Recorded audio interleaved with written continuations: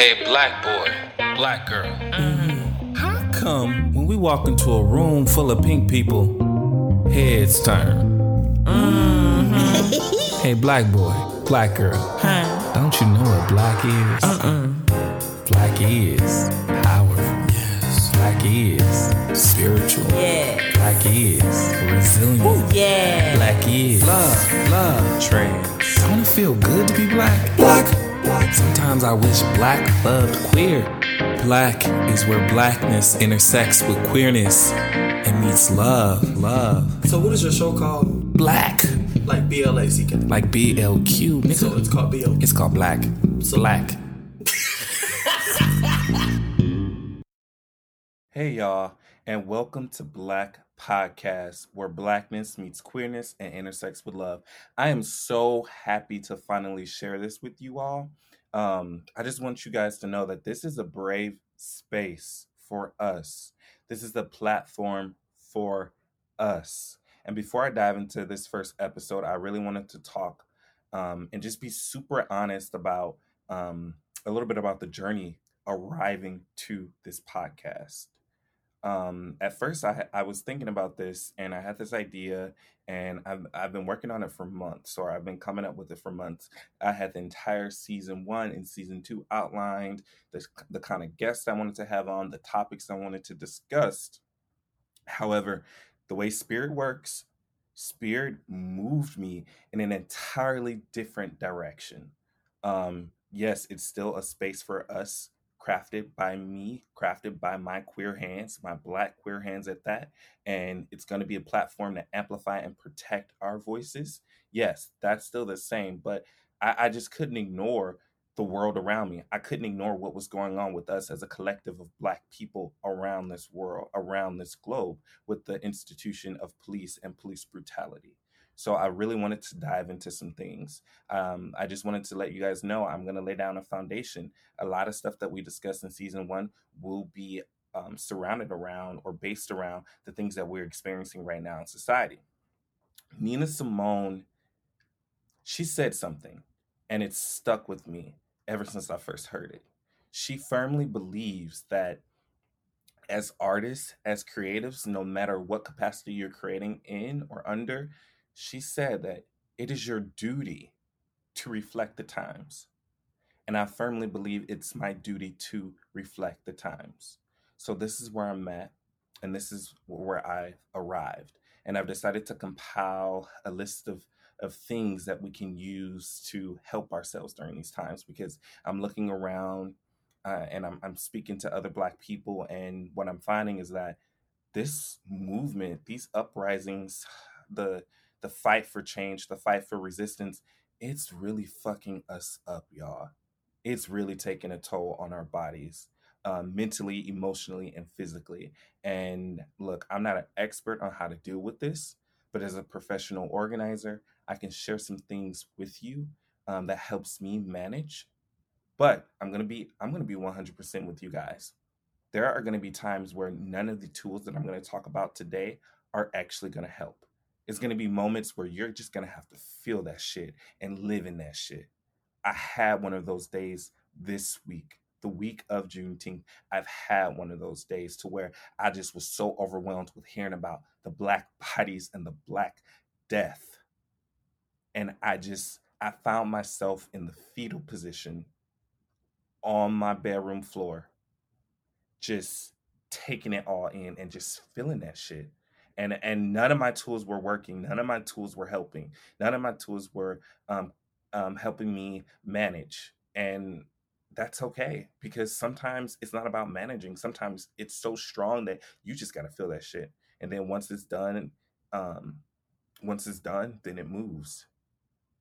And then it transitions, and then it transfers. Energy cannot be created or destroyed. It can only be transferred. Sometimes that shit has to sit in your body and do what it has to do, and then you have to transfer it somewhere else. But sometimes you have to feel it. So I'm going to go ahead and get into this. The first thing I want to mention, tool 1, is to breathe, y'all. Breathe. I know that shit sounds simple. I know you probably talking about or probably thinking like, what the hell is he talking about? I breathe all the time. It's something that I do as an involuntary response. as a living human being. No, I'm here to tell you that as Black people, sometimes we are not breathing. We don't breathe, y'all. We don't breathe properly. And this has a double meaning. It's two-sided. On one end, yes, you need to take the time to actually physically breathe. It's good for you. Deep breaths. Deep breath in and exhale out. It helps calm your body. It helps bring your body to a still moment.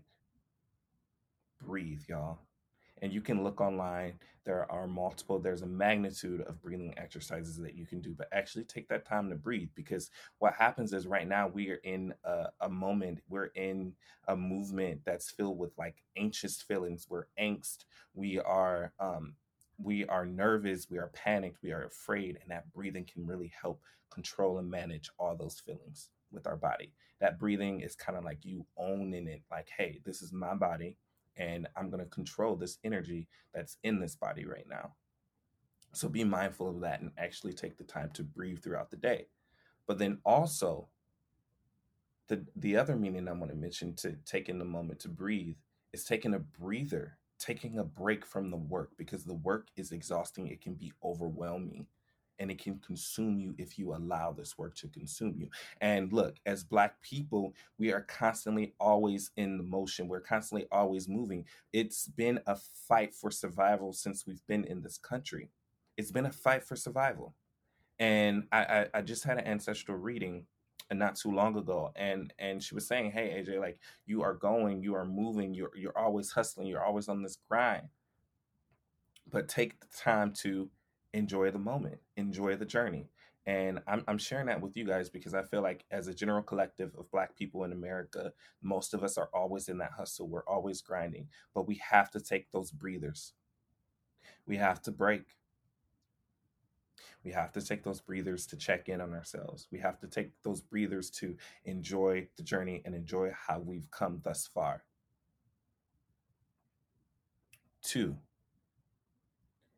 you have to control what you consume. I know this is the age of social media. On one end, it's amazing because we can see everything that's happening in real time. We get updated in real time. It's completely uncensored. We can see, oh, that's happening here. The protesters, that's what's going on. People are claiming it was a peaceful protest, or that the police were in the right, but we really saw the evidence where, hey, they started off kneeling with us, but a couple hours later they were throwing tear gas and they were beating us, and it got violent. So we're able to see things in real time. That's amazing. But with technology, it also has its bad things. Too much of anything is bad, even if it has a lot of potential good. So I'm telling you guys to control what you consume. Social media, the news, it's a lot. If you're constantly taking things in that are potentially traumatizing, again, energy is not created or destroyed; it's only transferred. If you're constantly taking in things that are potentially traumatizing, and you're not balancing it with things that are loving, with things that are caring, with things that are peaceful, it's going to disrupt your mind. You're not going to be able to function. And as a collective, I know this is affecting us on a mass scale. Just personally speaking with some of the Black people in my network, we've talked about where sometimes it's become so overwhelming with social media where we've had to delete the app altogether. Or in my case, I didn't want to delete the apps altogether because I didn't want to be completely tuned out or disconnected, but I did turn off my notifications on social media so I wasn't being notified instantly by things as they were happening. I had the space to control and decide, okay, now I'm about to go and actually access this. So I was controlling what I was consuming. But I also want to say to be mindful of, the friendships or the people that you follow on social media, because not only are we faced with all those potentially traumatizing videos and content that's happening or that's being shared around the globe, where Black bodies are being abused, beaten, and killed, we are also in circles, or we are in association with people who are in opposition of Black people fighting for basic fucking rights. Like, this is ridiculous. And let me tell you something. I see a lot of people who are on social media who exert so much energy going back and forth with people who are racist, bigoted, and prejudiced. Guys, let me tell you a secret. Hardly ever do people experience a paradigm shift through a back and forth on social media. That's just the real. And I had to learn that very early on in my journey, because I remember when I was, coming around to be relatively socially conscious, in high school, my junior and senior year, and I had a whole bunch of Facebook friends, and I was in a small city, Anderson, Indiana. I had a bunch of Facebook friends, and I mean, these folks were just, they were going in when I was posting all this conscious content, and I was posting all this things about Black beauty and about police brutality, about things like Trayvon Martin and Tamir Rice, and they would come in and they would be justifying the actions of the police, dehumanizing our Black bodies and us as Black people. Eventually, they got my whole page reported and removed from Facebook. So when I remade my Facebook, I literally to this day only have like 140 something friends, because if I add you on my Facebook, I know I need to make sure I know you to some degree, and I need to know what kind of content you're posting. And this isn't to promote or ensure that there's some kind of group thinking or the same collective thinking. No, that's not it. But you have to control what you consume. And again, that's not my contribution to the movement, to sit online all day and argue and do back and forth with people. I'm going to take that energy that I'm exerting, and you guys might not even think it's that much energy, but let me tell you something. Every interaction takes a certain percent.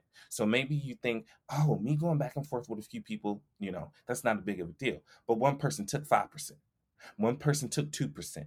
One person took 10%. One person took this amount. So at the end of the day, guys, it's just something you have to be super mindful about. You have to control what you are consuming. And not only you controlling the bad things that you're consuming, or I don't want to say bad things, but the potentially traumatizing things that you're consuming, you have to control and make sure you're feeding yourself with those amazing things. For me, it's been Black love.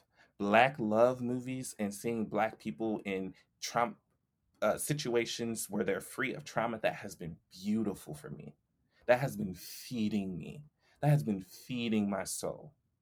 Find something that's feeding you guys, and find something that's going to balance the potentially traumatizing things that we are consuming. 3, you have to find a ritual or a routine. Right now, this is an unfamiliar time. We were hit with a global pandemic where we were on lockdown for months. And now we're hit with the uprising to what seems like a rebellion to the government. And this is all unfamiliar. This is new to us. Therefore, your body, the way you cope, the way you mind, the way you conceptualize things, that shit's gonna be jumbled and jacked up. So what are you gonna have to do to make a foundation, to steady your foundation? You're gonna have to ground yourself. You're going to have to find some kind of ritual or regular routine that you do on a daily basis that's a habit, and it's going to ground you. It's going to bring some kind of familiarity to your life. Um, it's going to look different from everybody. I'm not saying you have to start a spiritual ritual or a spiritual routine, but for me, it works. I wake up every morning, I have to sit in silence. I listen to some music that's usually like an old Negro spiritual, to where I'm honoring and acknowledging my ancestors. I get up, I read Psalms 23, and then I burn some candles for my ancestors. I burn some ancestral money. That's my ritual, that's my routine. And then I meditate. And I try to do something to that effect every day. And that has been so changing, because let me tell you, that first weekend when all this was happening, I hit several breaking points to where I couldn't function. I was doing work, I was working from home, but simple things I could not register. Simple ideas I could not connect. And I know that other people were feeling those same things. I spoke with the VP at my organization, and she was like, whoa, we had a very similar experience, a very similar week, about just being jumbled those first 2 to 3 days. And that's okay, y'all. But those rituals and routines will help ground you. Four, you need to find an outlet. You have to find a way to channel this energy. For me, it's this podcast. For me, it's developing and putting out this platform. But for you, it might be different. For you, it might be sports. For you, it might be golfing. For you, it might be walking. For you, it might be working out. For you, it might be a number of different things. But baby, you got to find your outlet. You got to find a way to transfer this energy because it's an energy. And if you're not careful, we're going to be transferring this energy to our children. We're going to be transferring this energy to the next generation of Black people or people who look like us. And baby, I'm not trying to transfer all this trauma that I've experienced in this 21st century in this realized body. I ain't trying to transfer all that. I know some of it, I have no choice in it. But there's some energies, there's some things that I got to come to peace with. I have to reckon it and I have to get that out. I have to transfer that somewhere. I can't walk around and hold that my entire life. I'm not trying to pass that on to anybody.